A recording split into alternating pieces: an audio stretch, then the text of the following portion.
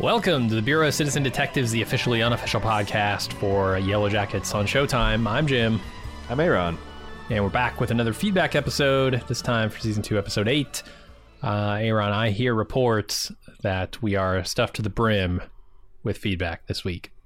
Yeah, I was so crazed about the amount of feedback that I thought I was just going to delete it all. This is too much. And then Misty, with tears in her eyes, begged me not to. Said I'm the only adult in the room. Mm-hmm. The only one still believing in science, and the whole fucking viewing audience, apparently. So I got to persevere. Here it is. Yellowjackets at baldmove.com. First up is Melanie. Melanie says, Episode 8, and particularly the scenes with Ben in the tree, really triggered me.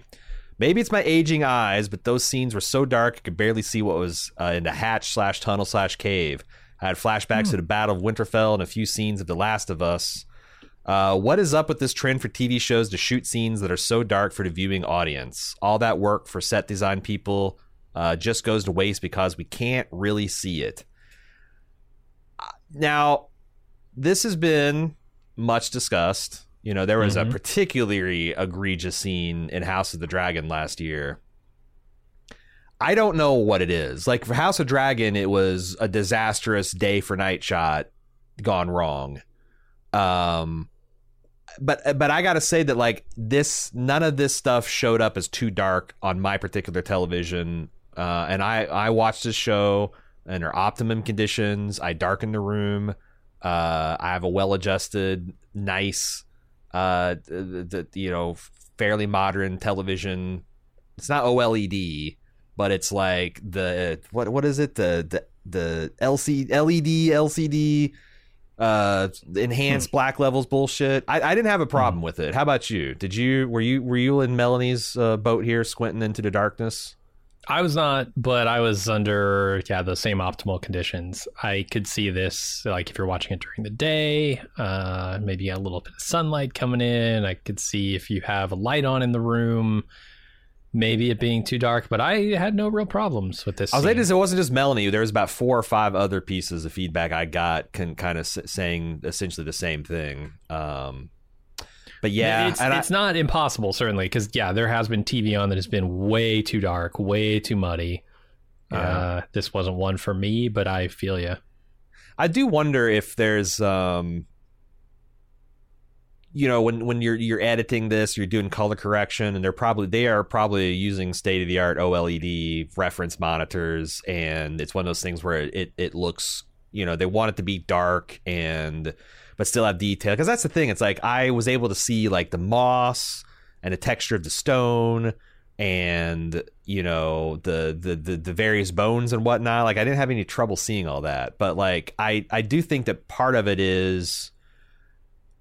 There's such a huge difference between televisions nowadays. Like back in the day, everyone had CRT tubes. I know you could adjust it and whatnot, but like everyone kind of had the same basic thing where it's like the technology that displays this to you. Are you like, you upstairs, I have a fucking laser projector. Downstairs, I have, not the OLEDs. You have an OLED screen, right? Yeah. Like, how do you, without like having... Maybe what they need to do, here's what they need to do. Every prestige television series needs to start with like a gamma test pattern. Like every scary video game comes with a like, here's a skull, adjust your black levels until you can just barely see the skull. And then we kind of have but like right now, I clearly there's some bad shit out there. Like you mentioned the Game of Thrones episodes, House of the Dragon episodes. But like there's like other things or The Last of Us and this one I didn't, but like I think that would solve it. Yeah, probably. Or different mixes for different TVs, and you can kind of say, hey, it's running on this television, so play this version of the mix or whatever. But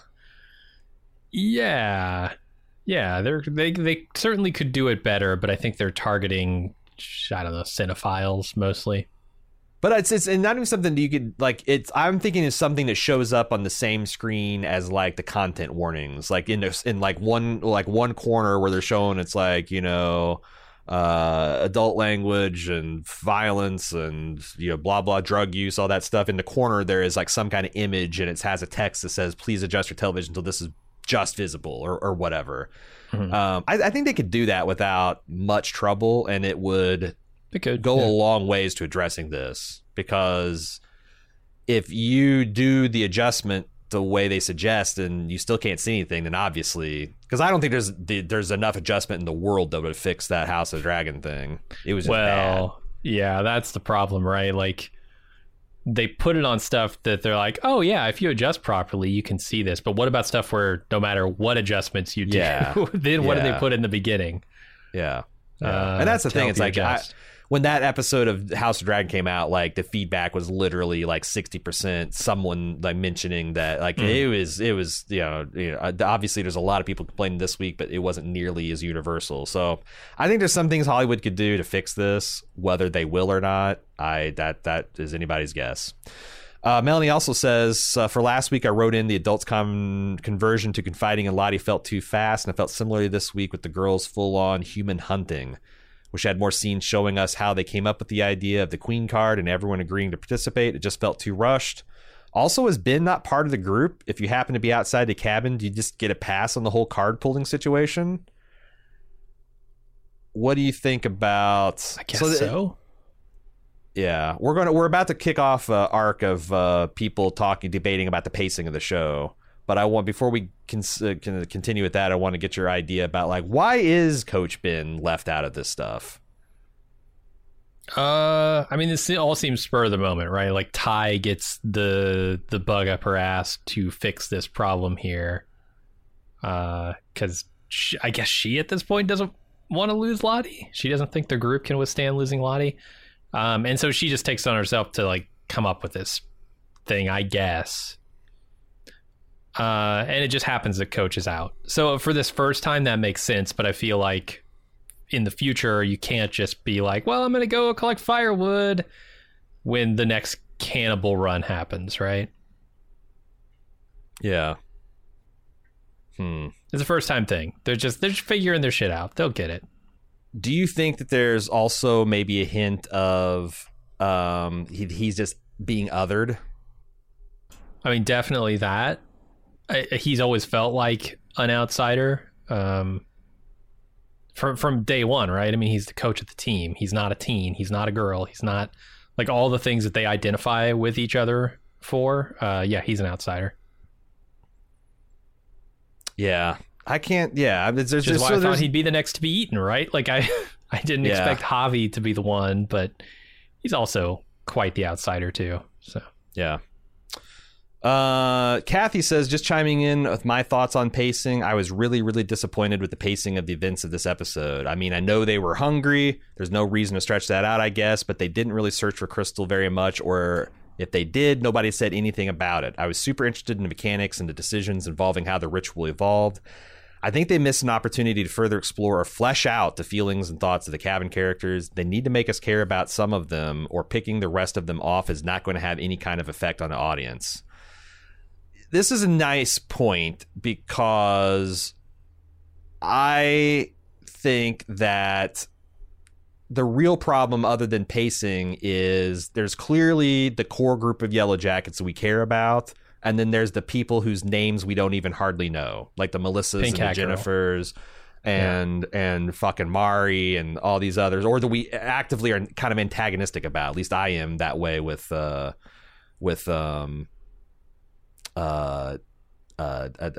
Mari. She just seems like she's a very unpleasant person. I do wonder if they're not fucking that up, because pacing's one, that's like something that's like, well, if it's a little weird and you get to the, keep going on and everything's fine. But like, yeah, if Pit Girl turns out to be Mari, who's going to give a shit? If Pit Girl turns out to be Jin, or even Aquila, who's gotten a little bit of extra, a storyline, and they can't be Natalie or Lottie or right Shauna or anyone that we actually care about. Yeah, it can't be the ones we care about, and you hate to see them wait too long, because then it gets into Walking Dead territory, where the episode that they're going to eat that person, they decide to give them a little bit of screen time, and try and make you care about them, and it just falls flat because it's an obvious ploy. So they need to do a little bit more. I feel like they're easing into that. Like, Pink Hat Girl wasn't a character at all in the last season.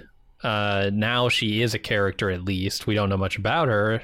But she's getting scenes with other minor characters where they're talking.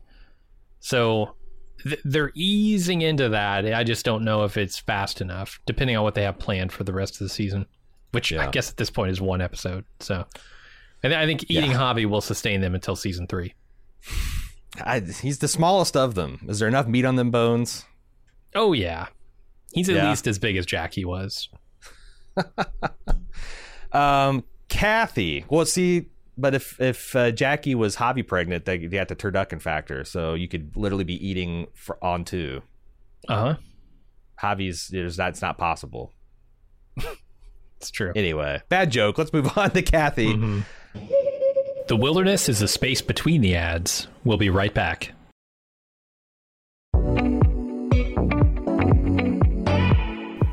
Here's what's new in premium content for our club members.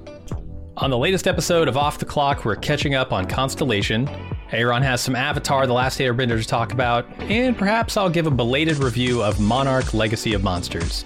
You can find that in your premium feeds this Wednesday. And don't you forget about lunch, because our weekly Q&A session starts at 1 p.m. this Friday on Patreon.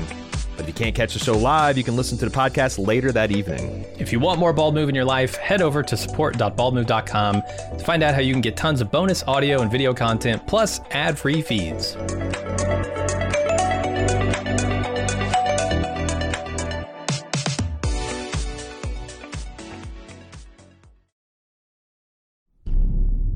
Don't freeze to death. Come back to our coverage of Yellowjackets. Oh, sorry. We just did Kathy. Let's move on to Maggie. It says, agreed that the pacing was slightly off this episode. It was jarring to go from we have to survive and it can't be heard to drawing cards to determine the sacrifice for the group. I do think we as the audience could never see that conversation in order to keep from assigning too much blame to any one character, but there could have been more exposition to help that transition. Likewise, in the current timeline, Lottie went from y'all need to leave to we need to give the wilderness what it wants by drinking this Kool-Aid with the quickness. I'm loving the season and still trusting the writers or showrunners in the overall arc, but I agree with you that season 2 probably had something that didn't quite work, which was why we got the awkward 9 episodes. That's the thing. It's like Shauna just throws this gold necklace on and there's no explanation. Here's the thing. I was talking with Pete. And like, why is Shauna the one that's going to do the throat slitting? Why did she's the butcher of the group, why did right? Van start the card procedure and then Misty administer it to everybody else? Because I thought it might be a round robin. Like, there's so many bizarre things where it's like things that if my life were in the line, I would be debating. Like, whoa, are we sure this is fair? And it's just like, it just kind of happens. And like what Maggie says here about us not being able to see that conversation, that feels really fucky to me. So I was talking with Pete Peppers over on YouTube, and he said that he read an interview with Sophie Thatcher, the person who plays Teen Nat, talking about how there was a scene where all of this was gone over and they cut it. So I don't know why they cut it. It's not like this has to hit a certain amount of time. It's Showtime. Maybe they do have to hit a certain time limit. I don't know, man. It's feeling like more than just one scene got cut. I bet, like... Well, I mean, you could lay out the rules for all this and have the debate and everything in one scene. So whatever it was, they cut the entire thing. And I think that was almost necessary to not make it feel like they just jumped into this blindly. Oh, yeah. Like having the scene in there, you're saying. Yeah. Having the scene was necessary because, like, I agree. They do jump into this blindly. So there is a missing scene. We all felt it. And so, like, were they editing? So, which is worse, them editing a vital scene out because Showtime's like, this has to hit 57 minutes, or fuck it, even though we've extended the show we've already renewed the season for the show for an additional season, or... like the writers are like, oh, this boxes us in a little too much, we want to cut it for that. Like, both of those reasons seem terrible. Yeah, I didn't get the reason from him, but I'm with you. I don't think there's a great reason to cut that scene because it seems so essential. This conversation you had to Pete, is it public? No, it was on Discord. Oh, okay. I thought maybe you guys had done it. I was going to shout it out. But yeah, you should check out our partner, Pete Peppers, on YouTube. YouTube.com/Pete Peppers, right? Yeah, he's covering Yellowjackets with recap, with analysis videos, like kind of shorter things. So, Tammy says, I knew I could count on you guys to tell the truth. I don't know if it's the truth, but the writers of the show are signaling that they're going to mess it up. 5 seasons is too long, and it appears they do not know the end game. They're not going to be able to reveal a more terrible thing than what the audience already believes, that they killed and ate each other. The Adam Martin fake was too much, and zigzagging with the Lottie character is dangerous. It's got a great cast, but I'm getting skeptical they can ever land the plane. I hope they consult the Villa Gang, best plane landers in the prestige TV business. Well, it's been said. If you don't know, Villa Gang is what we refer to Vince Gilligan, Peter Gould, the brain trusts behind Better Call Saul and Breaking Bad. I'm not ready to doom and gloom, but like this middle part kind of made my spine tingle when she says they're not going to be able to reveal a more terrible thing than what the audience already believes, that they killed and ate each other in some kind of bizarre witchcraft ritual thing. And yeah, like the one thing they could do that like would have made it like one notch worse is like maybe eat the baby, and that ship has sailed, I think. So like, is that one of the problems? Is like the greater answer that's out there is just like there's nothing more mind bending than what we've already seen. We went too audacious. Yeah, I mean, definitely. That's an extreme, especially since not even at the end of season 2 we're already kind of hunting girls in exactly the same way with just a little bit less pageantry. Like all the stuff is there in structure, the necklace and the cards and all that stuff. It's just like, we're going to have a little bit more elaborate headdresses and a little bit more fur skin clothes in the next winter. Yeah, I feel a little bit about cannibalism the same way I feel about certain spoilers, I guess, and the way a lot of people do about spoilers, where it's one thing to know what's going to happen. That still doesn't lessen the impact of seeing it happen. And I think cannibalism is one of those things, you know? I acknowledge that there are cannibals out there. If I were with a group of people who started eating other people, it would freak me out way more than the abstract concept of cannibalism. So I think there's still a lot they can do. Yeah. There's still a lot they can do to show us some fucked up stuff that we haven't seen yet. But I do think it's lessened each time we see it happen, right? Like, you ate Jackie's face. That's like a pretty big step toward cannibal. Yeah, and toward and like again, the dark, depraved shit that we're waiting to see. And again, unless they really buck up the Jen, Melissas, and Maris of the world, Nikilas of the world, like we're left with like Yellowjackets that cannot be eaten under any circumstances. Coach Ben, who raise your hand if you're going to like, you know, shed big fat tears over him getting eaten. I mean, they have built him up, so like if he is the next to go, there's going to be a little bit, but like no, like everybody else is just like, yeah, I'm not going to really get out of my seat when like these girls get eaten. Now they can change that. They can change that next year because, like you said, Javi. I mean, I guess that's shocking. And then to your point about like the way it happens, I think is the thing that can be really fucked up is the relationships between the victim and the consumer. That like that can be, you know, at a level of dementedness and craziness. But yeah, is Travis going to eat his brother, for instance? Yeah, but like once that, then it's like they're out because like. Again, I don't give a shit if Mel or Jenny or Mari or like I like that. That's if those girls get eaten, it's not that big a deal to me. Right. So it's like, oh, the shocking betrayal when Shauna slices Mari's throat. Like, no, not really.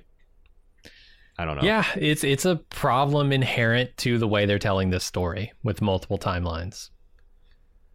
Bill from Aurora says, it chose to leave out part of the plot of this episode. I feel like in the 1996 era, meal selection process came out of nowhere. There was nothing broadcast during the episodes that would lead me to believe they had the processes depicted for choosing the next meal.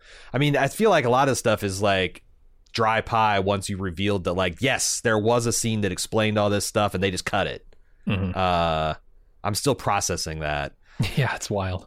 He says, ditto for the Jim Jones version of Russian roulette that Lottie sprung on them in the current day. I can buy this as a logical choice for Lottie given what perhaps happened in 96 and her visions in the current day, but I didn't feel this at the time she would have proposed in the episode. I also expected the other women to refuse to partake in the drinking game. And to be fair... Yeah, flip that fucking table. And to be fair, we haven't got to where they're actually agreeing to drink it, but like everyone was a little too on board.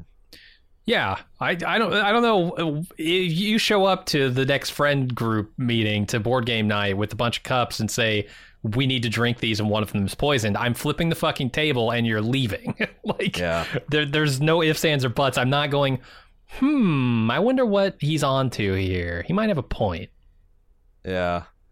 Yeah, and especially since we're in, like, because they tried to salve this by having Lottie run down everybody's, like, sins and how fucked they are, but it felt to me like the theme of Gilligan's Island, where it's like, all right, the skipper's getting a nice verse where the skipper's a brave sailing man, he's kind of fat and probably an alcoholic, and we know a lot about all, and then we get down to, like, the millionaire and his wife. I felt like that was Van. And Van? Yeah. You're probably fucked up because you came here with Ty, and I know she's fucked. It's like, why is Van?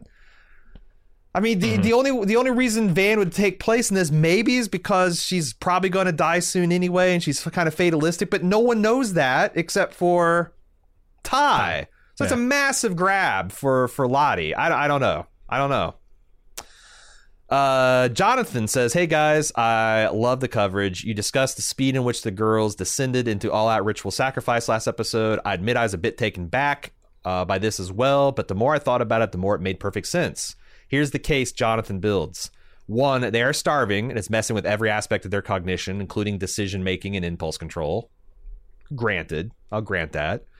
2, the deck of cards has already been used as a tool to make fair decisions since they use them for chore division. Yes, this is true. We got a little railroad track built towards that. 3, the overwhelming majority of this group already believes they're interacting with a powerful and often malevolent force, so convincing them that they're appeasing essentially a god is much easier than it would be for you and I sitting there.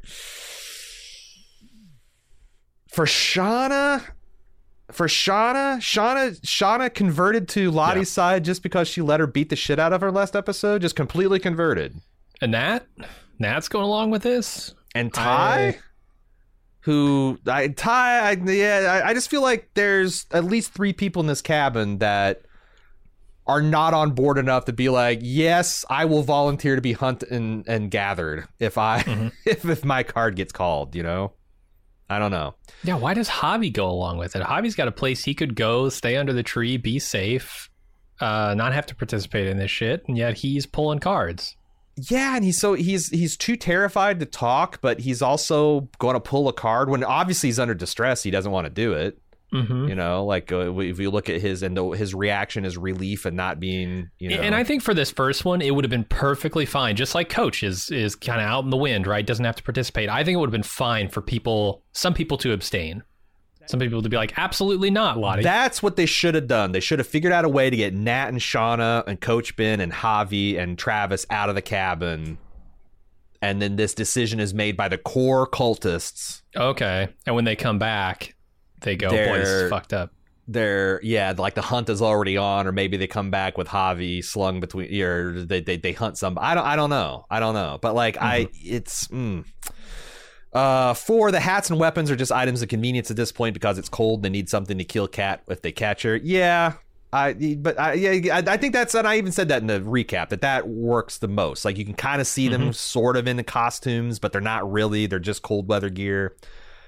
And he says, the necklace is honestly the only major ritual add-on that needs some explanation. I think it's simple. Shauna wanted to make Jackie's death symbolic as the first and keep it going. None of the other girls are going to say no, because at that point, who cares as long as Shauna does the dirty work? And that's fine, but I wish we'd seen it. I cannot fathom why they deleted that scene. Man. Yeah, I'm really torn on this whole idea. I've been thinking as we've been talking about this idea that, like, there's a fundamental problem with the way they're telling this story with the split timelines.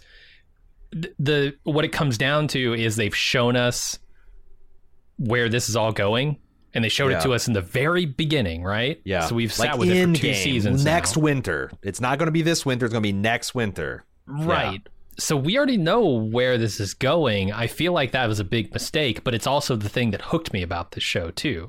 I don't know that I'd be watching Yellowjackets if it wasn't made the way it's made. So, I don't know. Maybe they shouldn't have shown Pit Girl getting killed. Maybe they should have shown, obviously, young women dressed up like animals running after someone in the woods and howling, and just like, that's it. You never saw the pit. You never saw them eating. Like, that would have already been fucked up. The fact that, like, these girls are going to fall into chaos and division and going to be fighting. Then the cannibal thing would have stuff, right? But yeah, like this girl's maybe getting bullied or hazed, or she's done something wrong and the group's trying to punish her. But like, I do wonder if they messed it up. But then I think about like shows like Dark that effortlessly shuffled like 6 timelines, like it's a deck of cards, and never really misstepped. And I'm like, it can be done, but also Dark never showed the end of season 3 and the beginning of season 1 to kind of like, with no plan to get there. It's like, again, I haven't given up hope. I just like, man, there's a lot of head scratching, and the fact that they shot that and then took it out, like, it feels like every time that an inexperienced racer hits the nitrous early in the race in Fast and Furious. Too soon, Junior. Too soon. Yep. Should have saved that for a little bit more in the tank. Zach also has some defense of the pacing. Says, looking at the penultimate episode of season 2, it looks like the writers are taking a page out of the Breaking Bad playbook in reference of how to believably change a character slowly over time. The episode before the finale of season 2 of Breaking Bad, the show, and spoilers for a 15-year-old show. In the episode before the finale of the season 2 of Breaking Bad, the show pushes the main character towards becoming more evil with the baby step, having them make a choice to let a character die through inactivity. It's not as large a jump as him directly and actively killing someone, but they show a character put in a situation where being passive allows a tragedy to occur, but one that is convenient for that character. Walter sees Jane begin to, let's not do the full spoiler, because if you know, you know, and if you don't know, then I think we get it. But it's a gradual step from taking Walter from someone who would have not done that in season 1 to someone who would actually later go on to murder in future seasons. This works in parallel of what we see in the show. As the writers are getting ready to turn things up to 11, they want to communicate that these characters are on their way to losing who they once were, but are not totally gone yet. Actually having them murder each other might have been a bridge too far for this phase of the show, but having Javi conveniently fall into the ice allows the girls to take the same step towards losing who they were through inaction. They aren't actively killing, but through this inaction, they will be changed and more likely to take action next time. Well, the problem is I know they get there. That's the problem. I never knew that Walter would get there. I know that these girls do. You didn't know how depraved. You knew he was getting there, but you never knew how terminal he would get. And the other thing is, like, I guess the other imperfect thing about this analogy is, like, this would work if Walter was showing up there to kill one of the 2 people. And it just so happened one of the other ones died by accident, and it's like it allowed him to like kill one of them without killing them. This, like, someone is going to die. They were going to commit murder, either through action or inaction, and it just I don't know. I mean, I would be 100% on board with what you're saying. I think that is true of that scene, if not for the scenes where we've seen them actively roasting each other on fires, chasing each other into pits, like that shit.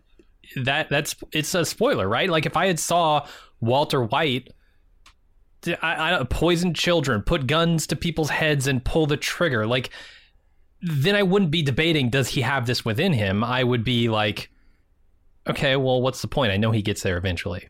Yeah. Like, it would be almost an interesting sort of like anthropological dissection of his character, not something that is like, where is this going? How far is he willing to go? I wonder if they wish they had that back. If, like, man, I wish we hadn't shown Pit Girl, and certainly not shown the girls eating Pit Girl. That's the big question for me: is would it have hooked me as hard as it did at the beginning if they didn't show me any of that? I mean, so it was already fucked up and like what the fuck enough to have the girls in the animal skins howling and running after each other, like. Mm-hmm. And there's the clear implication of like, well, why else? You know, it's like I'm sure people would be they'd be the theories would be there, right? But like, sure. The other thing that I've wondered how they're going to do is like, so spring's going to sprung, and summer's going to come. And presumably food will be easy and it'll be a survival. Like, are they going to walk all this shit back and kind of reset and be like, okay, what happened last winter is crazy. We have to figure out a way to survive or get out of here or like something. Like, how are they going to reset this? Because at this point, the season 1 premiere is going to seem pedestrian. Like, there has to be like a way for them to reset and be like, okay, we lost our minds last winter. We're not going to let that happen again. But they also have the religion changing. Well, the season changing is a natural way to do that, right? They won't need to rely on the wilderness if there are a bunch of animals everywhere to eat and kill. So is Lottie going to be marginalized and she's going to, you're forgotten the wilderness, or is Lottie herself going to get a little bit better, or is there going to be always someone being like, you guys are not respecting the wilderness, and maybe, you know, obviously then when the first snow falls and it gets real again, I don't know, because they got to pump the brakes somehow, or I don't know what their plan is. I don't know if they know what the plan is. All right, well, I think we've had enough talk about the pacing. Let's move on to other things. Adriana says, what did you think about the necklace Natalie is wearing in the last couple episodes of the Magic Blood Death Spa? You've seen her safety pin necklace?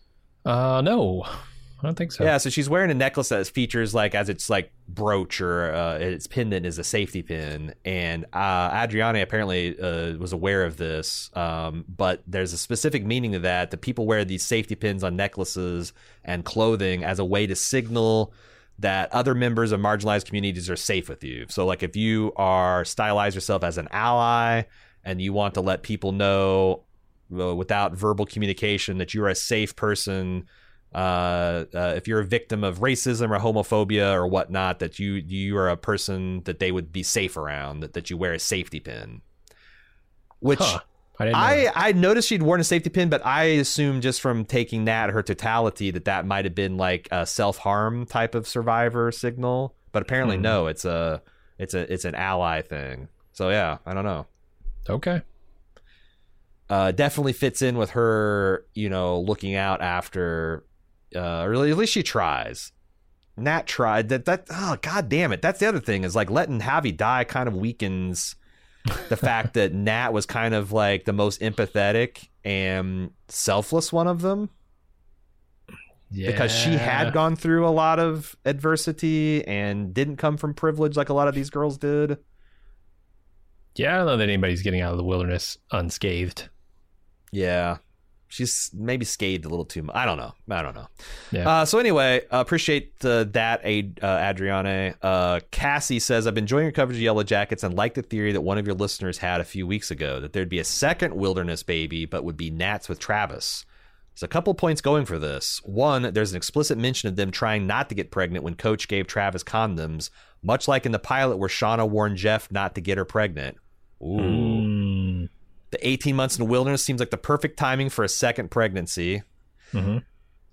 So this came in, I think, before the last episode dropped. And at this point, is Travis ever going to touch Nat in that way again? We know they get together as adults. They have crazy flings all the time. It seems. They have drug orgies and whatnot. So like, because I thought like maybe this is, you know, like they made a point of like, you know what, Nat, I think you're a stand-up gal. I was wrong to make you feel otherwise. And now it's like, oh, LOL, I let your brother die and we're going to eat him. Yeah, I don't know how you come back from this with Travis. Drugs. But they don't have any. They're going to find mushrooms. Is this where it's going to go? Mushrooms?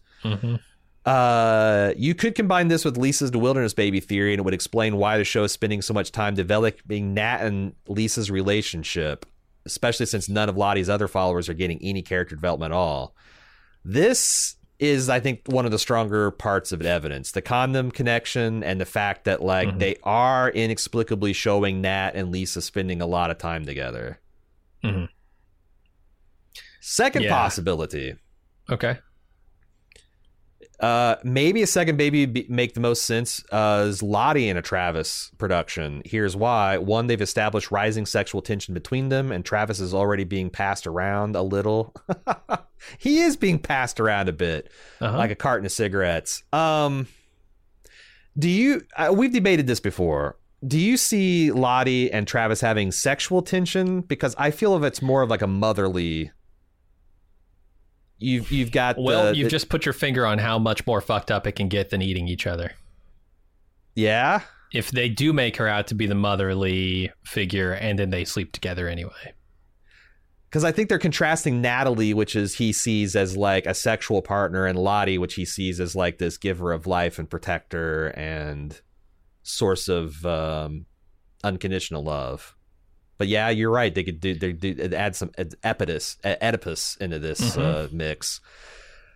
Lottie seemed weirdly possessive over Shauna's baby, perhaps because she's had a vision about the wilderness baby that was hers, but assumed it applied to Shauna's baby. Interesting. Okay.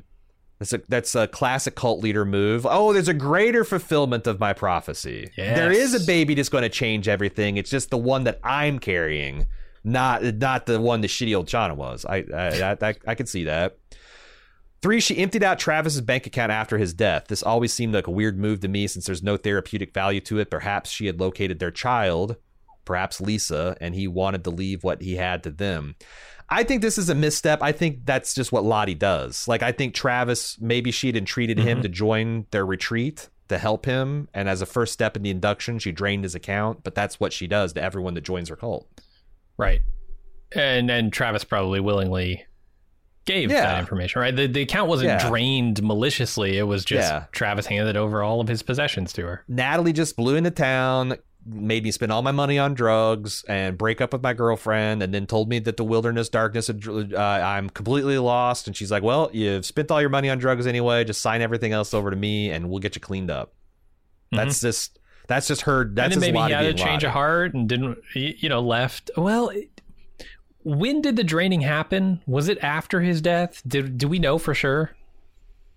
God damn. See, I think the and we get rightfully drugged after. I think we get rightfully drugged sometimes by having hazy recollection of season 1, but like that's because we're having spontaneous conversations about things that happened a year ago. I'm pretty sure the person that I can't remember if it was Ty or Nat. I think it was Nat. Was talking with the banker, said that his account was drained after he died, which blows that theory up.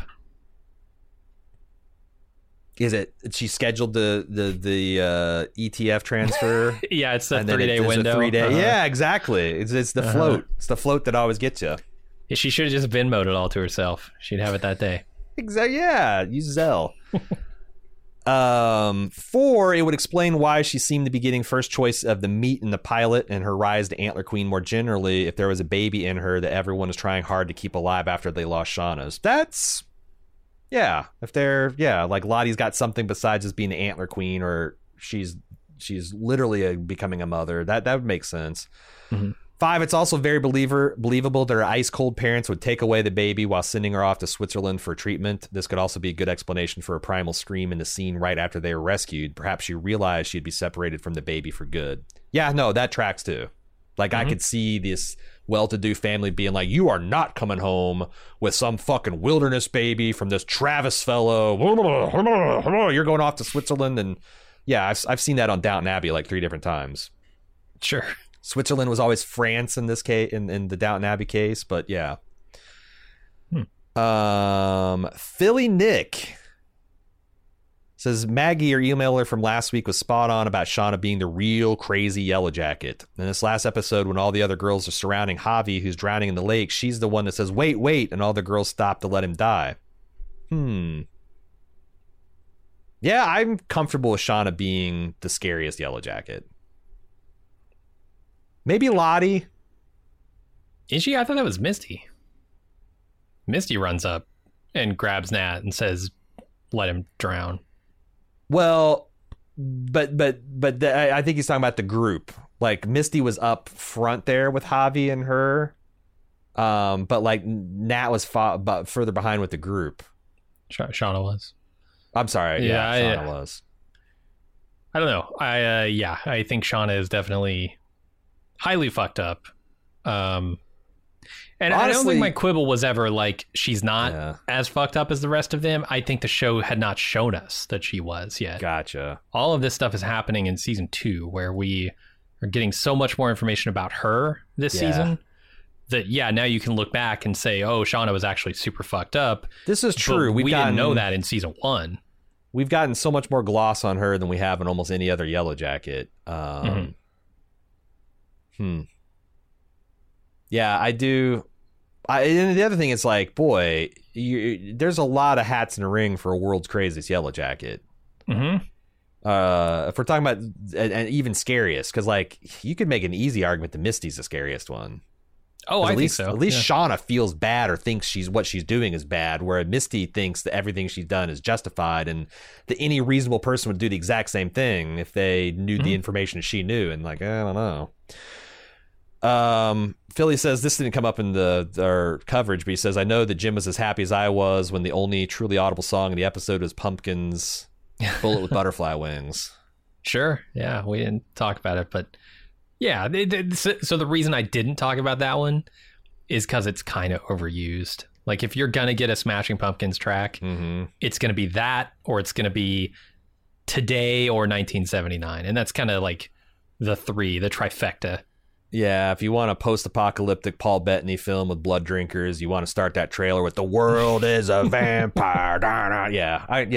Yeah. Almost guaranteed the Blade reboot will start with that. And stuff like, I don't know, a Muzzle or like anything off of Gish or something. Like nobody knows those songs, and so I'm a little more interested in pointing that out when they're doing those. You hear Basic Bitch Smashing Pumpkins song and your pulse that not even flicker. You want the deep, you want the B side. Yeah. Give me an XYU. XYU, then I'll sit up and listen.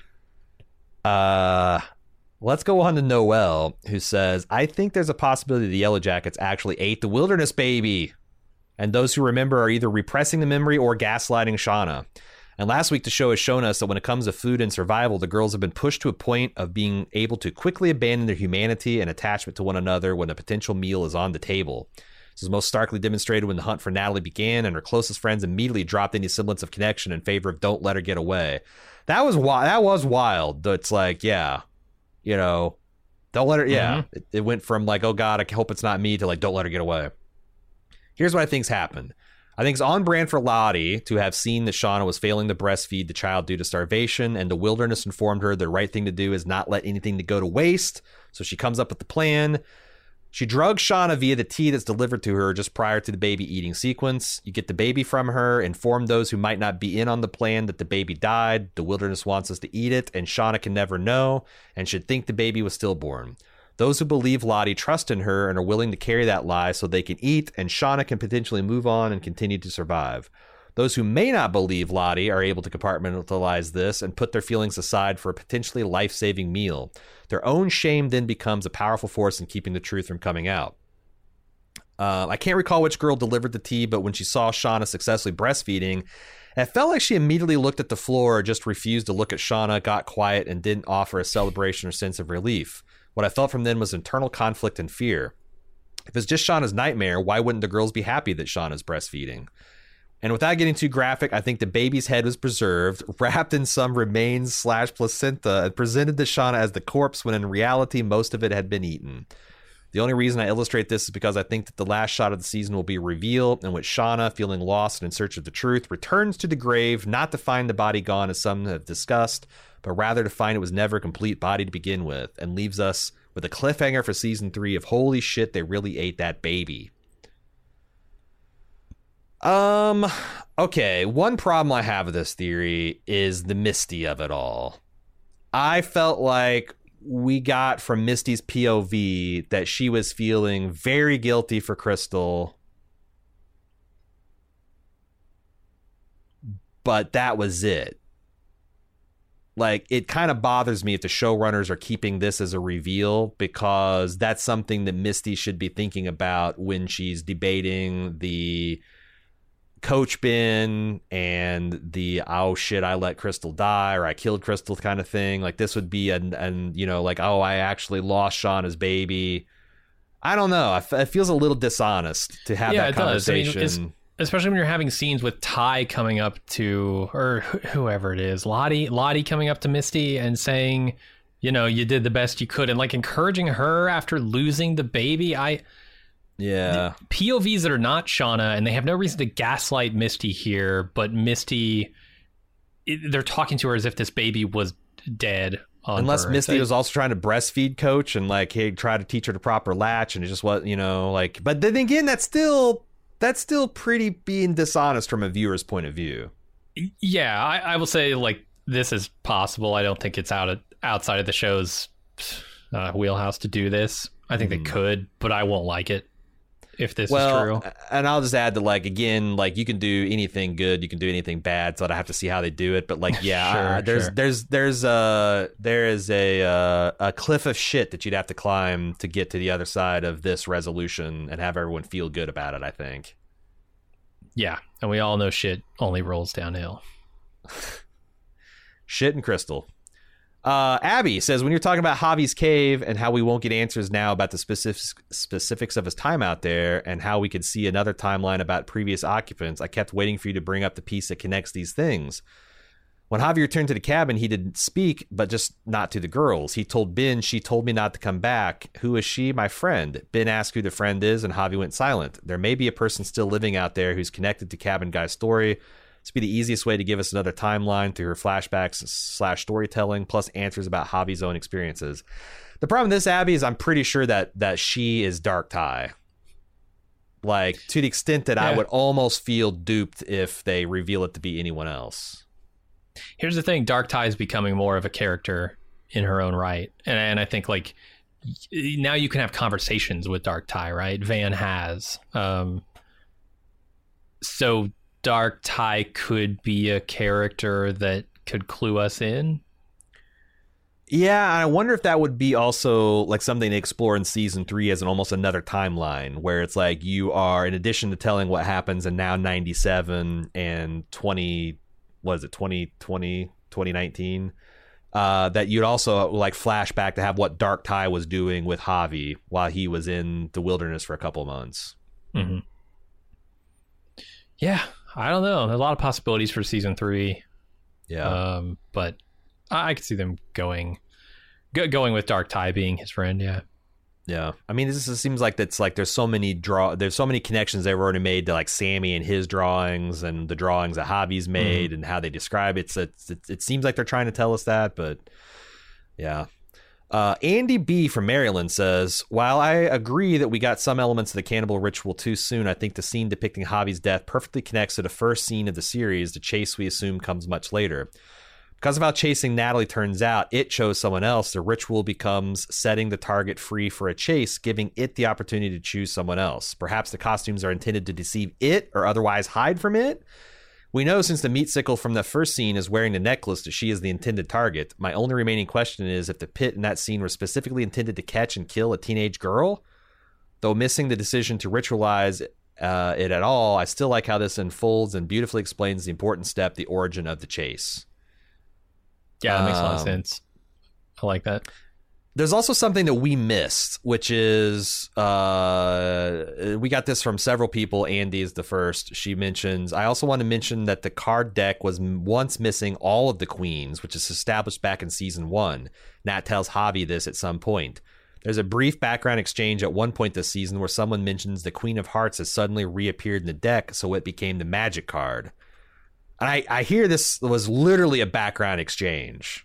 Like, yeah, in so the I was talking with Pete about this too. Really? He said that it's Javi who finds and brings that card back to the deck, which, if you want to talk about, like, I don't know whether the wilderness chose him or not, you could go all the way back to that and say that he actually pulled the queen, right? Yeah. Anyway, it says, there's no other queens in the deck but the red diamond.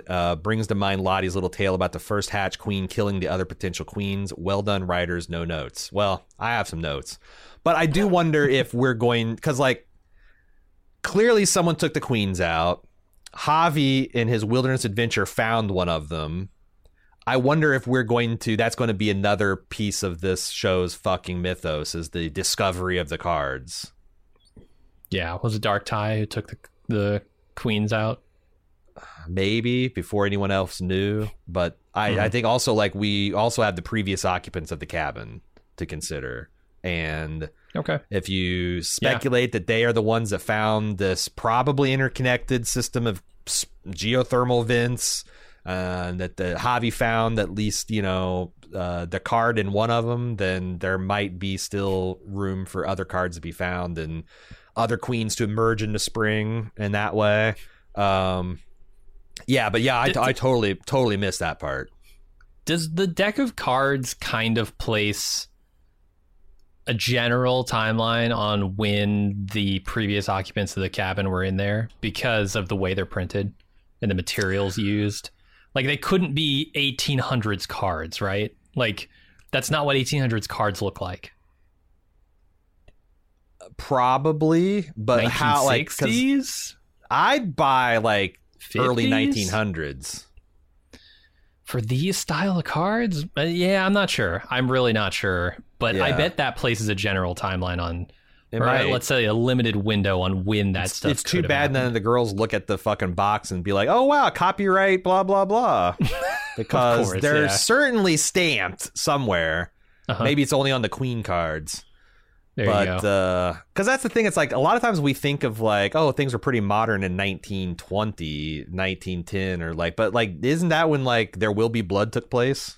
Yeah, all you got to do is look at their outfits in the 20s, and you'll know it's not that modern. Yeah. Oh, see, I always thought it was. We're 100 years on. It's super. Like I think that's the thing. It's like pre-Civil War, things get pretty recognizably modern pretty quick. You still have the top hats and stuff that go in through the 20s and 30s, but then people just stop wearing hats in the 50s, and that's like, if you compare like the 1960s and 1930s or 40s, I think the only thing that really changes is the people stop wearing hats. But almost all of the plot of There Will Be Blood takes place in the 20th century. And that seems very Wild West in the aesthetic, but I bet they have modern bicycle style playing cards. I don't know if you know when Bicycle started making the rules according to Hoyt decks. Let us know. Yellowjackets@baldmove.com. Danielle was one of the people that mentioned the the Javi found the deck of cards, or the queen. They say that the Javi found the queen of cards hearts, implying the wilderness chose him first. Yeah, that's certainly a way to read that. Yeah, there's a lot of different ways to read it, but I think that's interesting.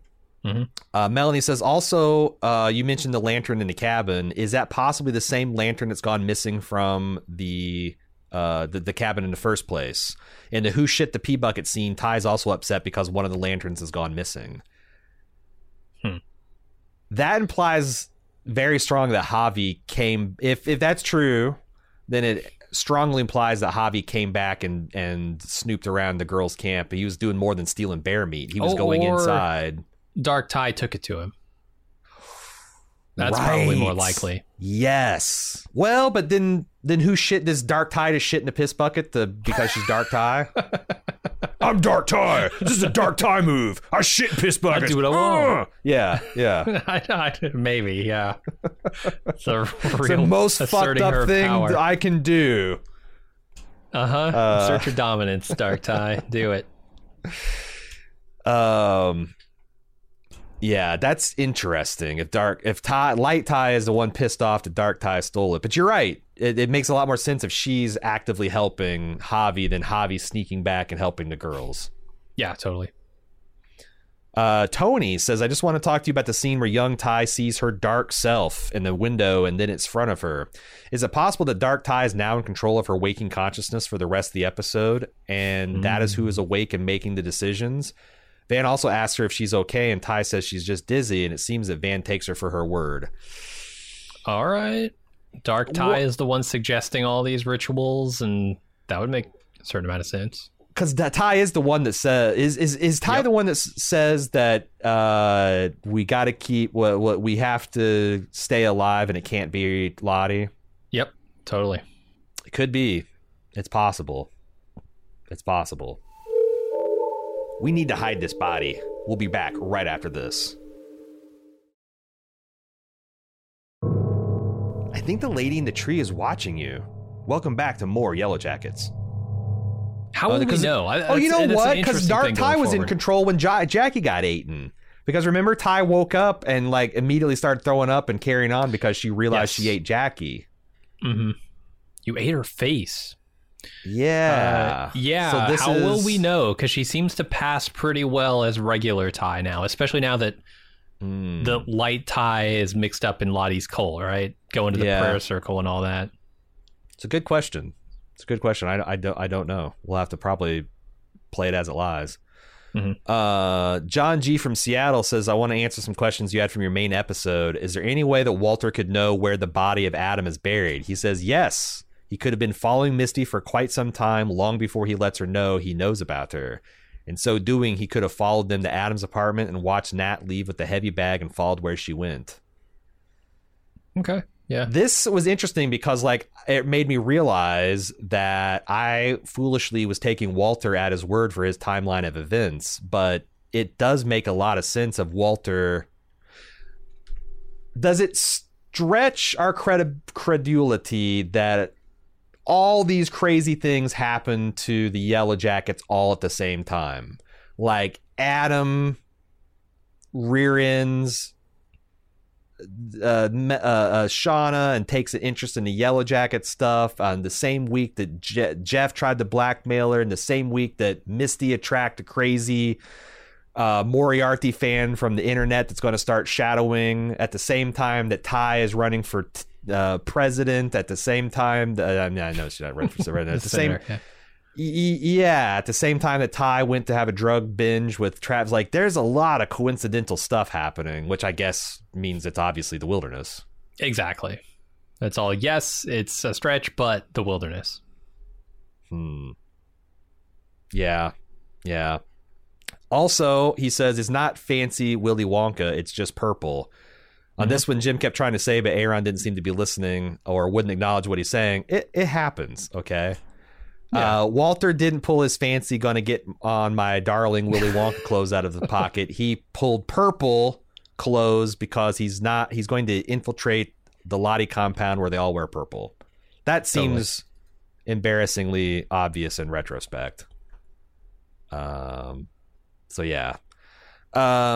Appreciate that correction. So yeah. So what's his play now? He's going to drop a dime on Misty and then show up at the cult compound and try to just blend in. Well, I mean, it depends. Like if we think his dropping a dime to the cops is to throw them off the scent of Misty, then it would make sense that he would be interacting with them, pointing them in an opposite direction while also going to the compound to try and warn Misty. But Misty knows. It's not like... I guess to work with Misty on this, Who would he try to blame rather than Misty? Because, like, if he turns it on to any of the other... Yeah, I was thinking Randy, too. But also, I can't imagine how you make that connection. Right. Because the cops already know the Shauna connection's bullshit. Mm-hmm. Yeah. I don't know who he puts it on. Could you put it... Is there any way to put that on Jessica Roberts? On the reporter, the journalist, the spy, how? The PI? I don't know. What's the mode? The MO? Well, it gets it to go away, right? Without any of the Yellowjackets being harmed by it. Well, there's that, but like, why would the cops believe that? That some random... I don't know. That's why I'm asking, is there any political way to do operative from Washington, D.C. came to kill Adam? I don't know. Yeah. David says, during the show recap, Jim asked if the Wilderness wanted Javi to die. Why didn't he give him the Queen of Hearts? I think the Wilderness originally wanted to keep Javi alive. The Wilderness protected and cared for him while he ran away, but once he decided to help Nat and reveal his secret hiding place, the Wilderness was like, I told you not to go back to them. I told you to keep the tree cave a secret, and now you're interfering with the hunt, and you must die. Okay, different take than Javi pulled the queen all along, but I kind of like it. I do too. It makes a lot of sense. David also says, I'm curious to see what happens with Coach now that he's found the tree cave. Did the wilderness welcome him? Does he show it to the girls? Will he die right before he gets a chance to show anyone?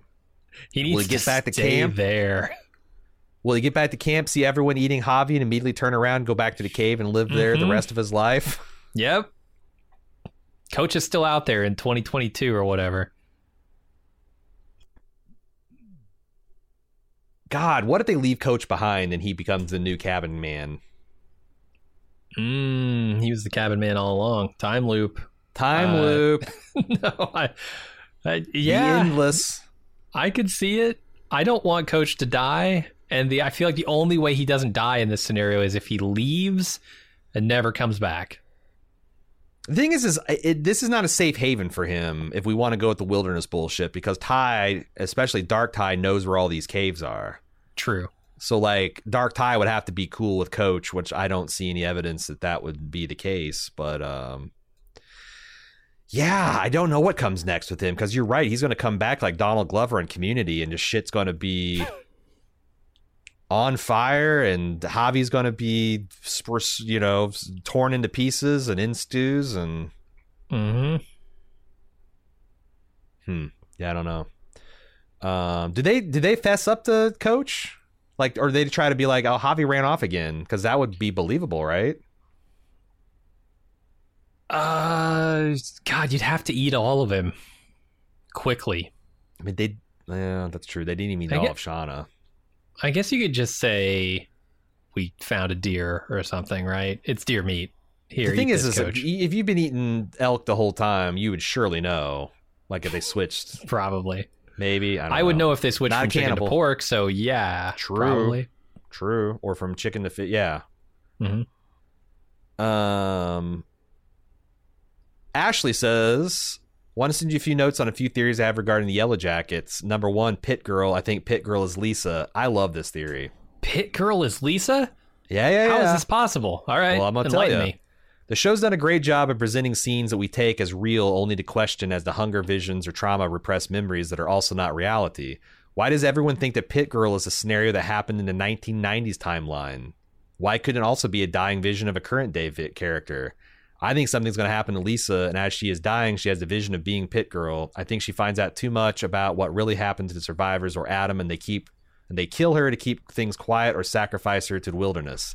I actually think I built a theory on top of your theory, Ashley, that literally the girls in the present are going to devolve to... And like I said, I don't know if I'm on board with this Lisa's Pit Girl, but if it's true, I think they're going to organize another hunt, and Lisa's going to end up in the pit in the modern day. All right, so because they're all wearing masks. Oh, and like, it would be perfect for Walter to show up in the middle of this fucked up compound. Yeah, I'm kind of in on this now. Because like, are Lottie's people so brainwashed that she could sell them on the wilderness concept, and they all, because like as I said, we've always assumed that this happened in the old timeline, but one neat way they could blow our minds and dodge this is be like, oh no, this is these middle-aged women are the ones running around howling in the woods and all that stuff. I mean, but we saw Misty, but wait, Misty took her mask off and she was young Misty, right? Yeah, I think so.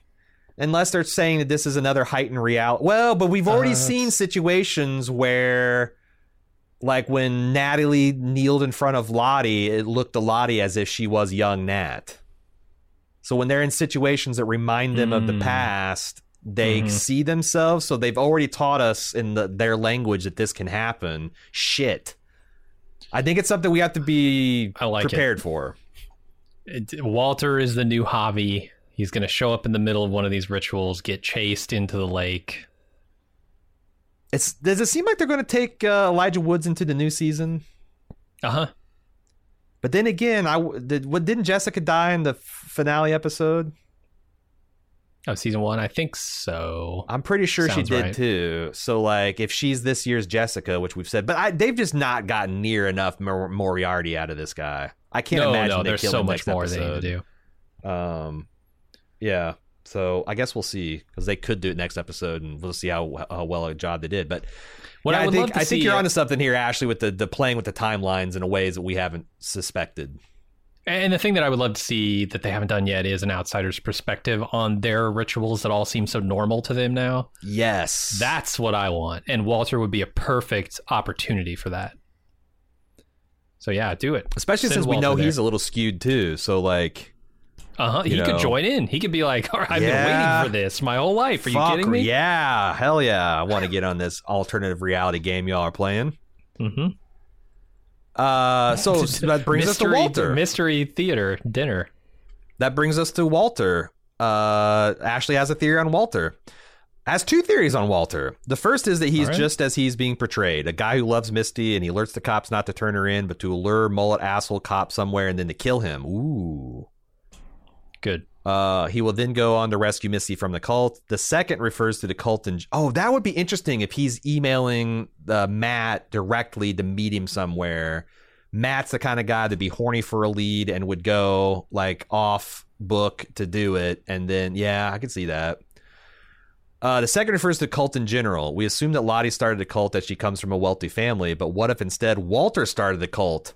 He's rich and clearly Yellowjackets obsessed. Maybe he recruited Lottie to lead it and is funding it in order to get all the Yellowjackets together by manipulating their modern day storylines. Lisa's making her smoothies so they could even be drugging her in ways to create her visions. This circles back to my pit girl theory above. Walter has the purple jacket he puts on at the end of episode 8, so I can see him arriving and everyone in the cult, including Lottie, welcome him to Misty's surprised and shocked face. Walter is the Antler King? That's why he's got the fanciest purple outfit ready to go? Mm-hmm. I can't quite see it, but I also can't dismiss it.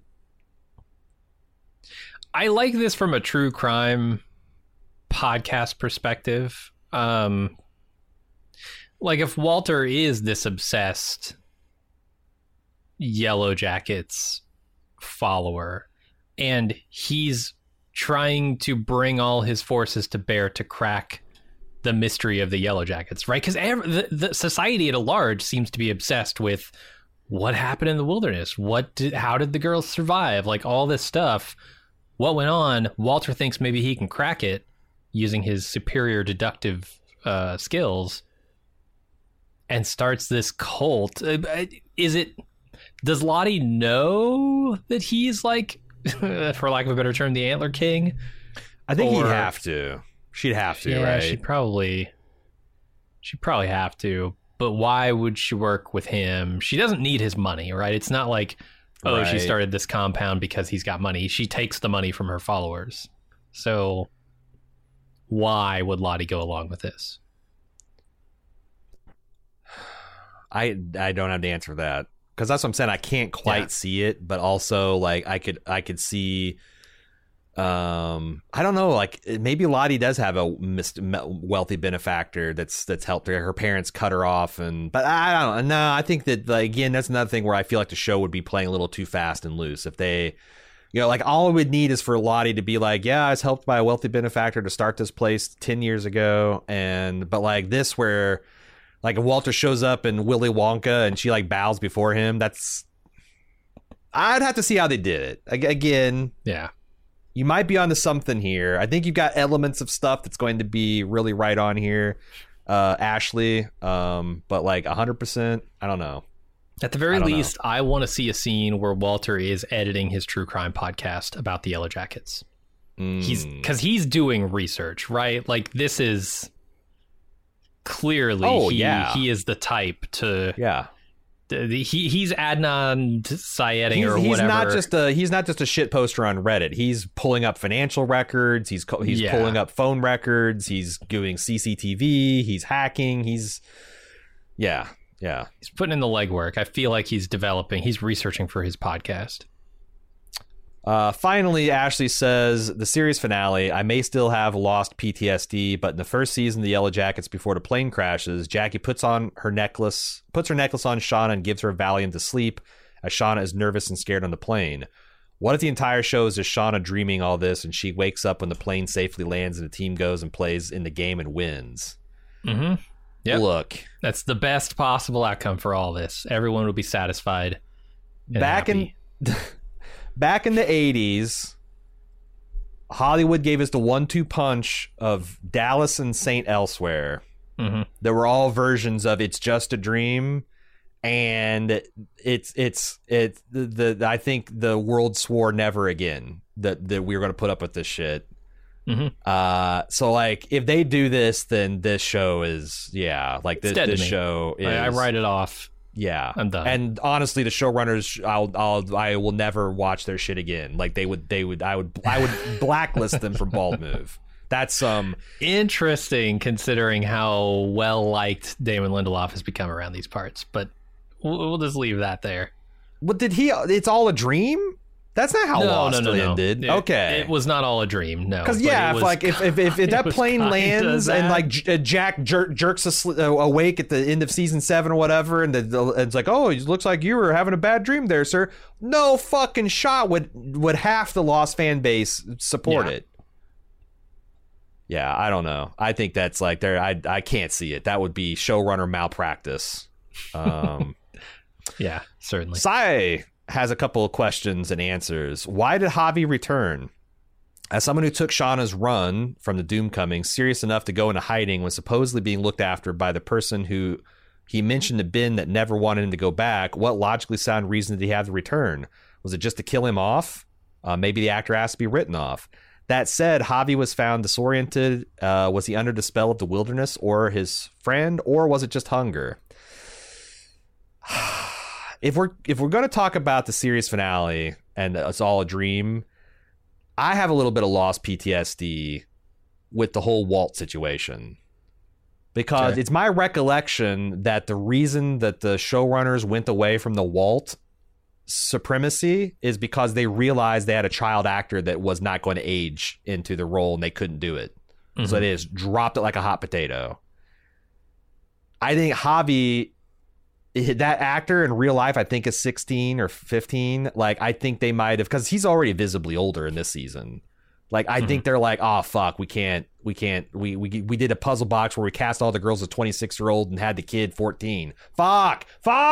There's a big possibility that the run thing, they just didn't fucking think about the pandemic and how long it would take seasons and, you know, how this would all affect. I don't like that, but that's a big possibility. Yeah,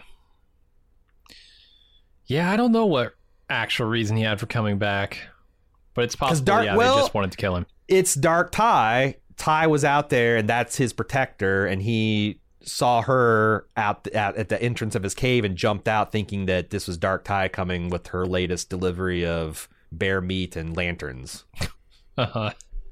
That's the only thing that makes sense. So I think that tracks, and then they just kind of grabbed him, right?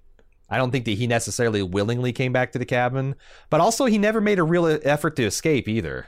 Right. He's just been chilling. And why wouldn't Dark Ty facilitate that if she wanted to? Mm-hmm. All very good questions. I don't know. Yeah. I don't know the answer. Shoddiness. Due to the things that have just piled up one after another in recent episodes, Adam's body is found. The group finds out about Jeff being the blackmailer, Lottie wanting her body to be used in case of death, them starting a ritual, Javi's death. Indicates to me that the showrunners are being forced to wrap this up in another season when from the beginning the makers supposedly had the entire show planned out to over 5 seasons. What are your thoughts on that? So they're getting a third season and that's it? So here's what we know. This show has been got renewed last year for seasons 2 and 3. Or I guess after season 1. So they already knew they're going to get 3. I looked at the ratings for this show. Super hot. Mm-hmm. This row gets about a 0.25 share, except for it started steadily increasing right around Doomcoming. Doomcoming got almost 500,000 people watching it. Then they began this season with a 250,000 people watching, and that's held steadily until after episode 204, Old Wounds, where the ratings kind of fell off a bit of a cliff, and it's been getting a 0.16 share every episode after that, which is about half what they were getting before. Mm-hmm. Now, I don't see how any of that stuff could have possibly impacted this season. Yeah. It could be that they told the writers that, like, the showrunners, like, look, we're going to greenlight you for 2 more seasons, wrap it up, because we don't want another Penny Dreadful situation on our hands where ratings cratered in the last season and we had to, like, finish things up. But I also take exception. I've never seen anything where the writers said they had a clear outline for 5 seasons. I think they said that they wanted 5 seasons, but I don't know that they ever had an entire season planned out.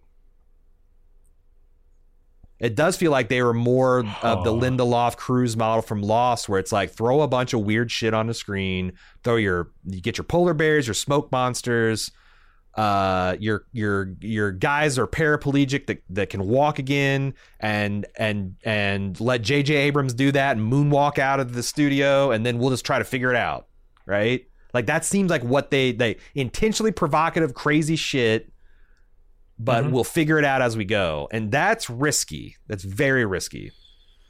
Yeah, I can't remember exactly what their statements were about the 5 seasons, but I do know that they had talked about 5 seasons as the creators of the show. And at least, I want to say I remember them talking about at least having a vague plan. Like, we want to get them to here-ish.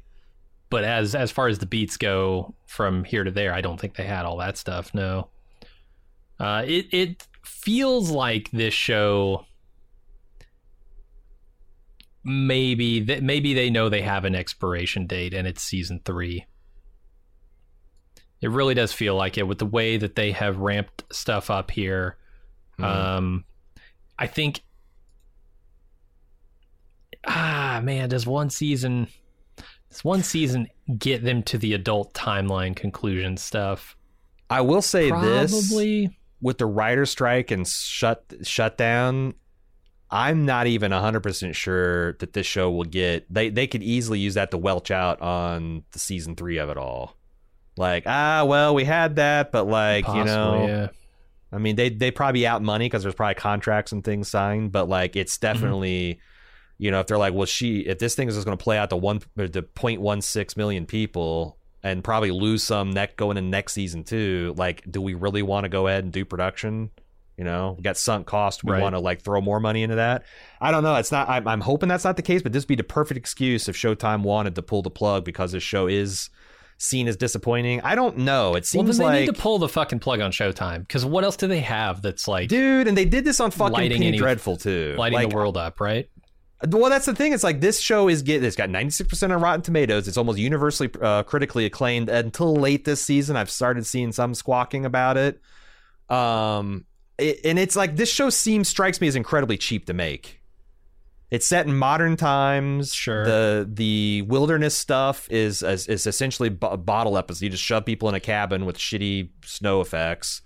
And like, you've got relatively cast of unknown people. The big draws are like, your big stars are Christina Ricci and Juliette Lewis and the other one, I can't remember Shauna's name. Melanie Lewinsky, right? Linsky.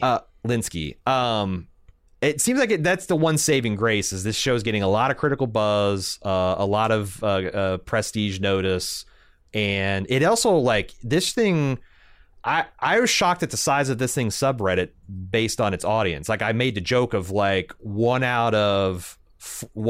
half of every person watching the show is on the goddamn subreddit. That's insane for, like, audience passion.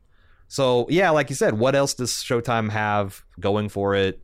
They have Billions. That's, like, their big one, but it's in season 7, which is coming up soon.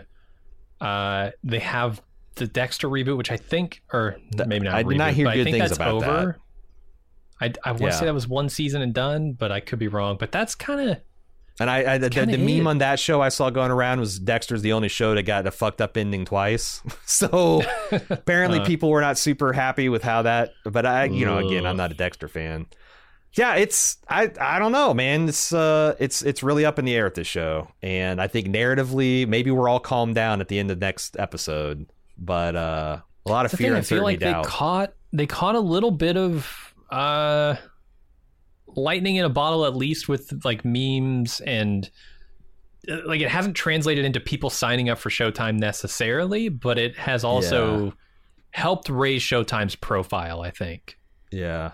Between like the hit that I know Billions is, and then this show, I feel like they've started to capture something, and they just need to keep snowballing that, not cancel shows that are getting out there and reaching people.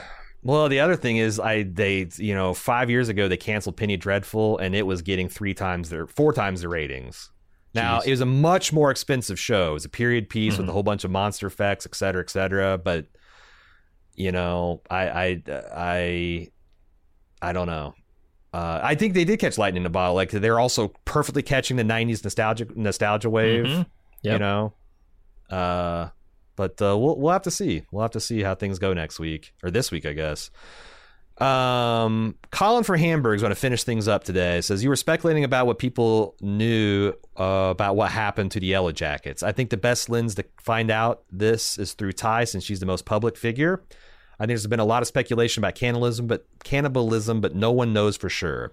I think this is evidenced by the political supporter that Ty was courting in season 1, episode 3. When they're alone sharing a cigarette, this player, who might be the best position to possibly know what happened through her contacts, practically begs Ty to confirm what she thinks but doesn't know happened. In the same episode, there's also Ty's political opponent running a attack ad with a strong implication that Ty might be a cannibal that she's forced to react to. Then in episode 6 or 7, when the reporter Oppo Research Jessica Roberts is trying to get Misty to release her, she also voices her suspicions about what might have happened, but Misty won't confirm anything. So everyone suspects that they ate their friends to get through the misadventure, but the girls won't say anything, and so everyone's dying to know the truth. Someone also in email threw in the point that there's a scene in season 1 where Sammy gets in a fight with a kid in school because he accuses his mom of being a cannibal. So I think we can answer that for whatever reason the Yellowjackets have maintained the eating people as secrecy. That it's like a lot of people suspect, but it's a secret. I think you're right. And I think it feels, I don't know what it feels like. It kind of feels a little lame to me that that's a secret, because like I do feel like people would just like, oh well, yeah, of course you guys did, and we forgive you because you're kids. But like maybe it's just like it's how fucked up things got. Sure. Like, oh yeah, we ate the one kid brother, and when he tried to save me, and then it was like him or me, so we just kind of let him drown. Like that's a little bit harder than like, we slowly succumbed one by one of starvation and disease, and the ones that did we ate. It's a little bit. It's very different. Yeah. All right. Well, if you got some theories about Pit Girl, what timeline she appears in, whether she's Lisa or not, or maybe she's Mari, any nugget, mummified mouse theories, please send those to yellowjackets@baldmove.com. Got a lot of fun reading them. And hey, we got one more episode where we're going to go over what happened at the end of the finale. Be out next week, and then we're also going to be doing a wrap-up feedback podcast for next week too. So we got one more week of feedback. Get your theories in.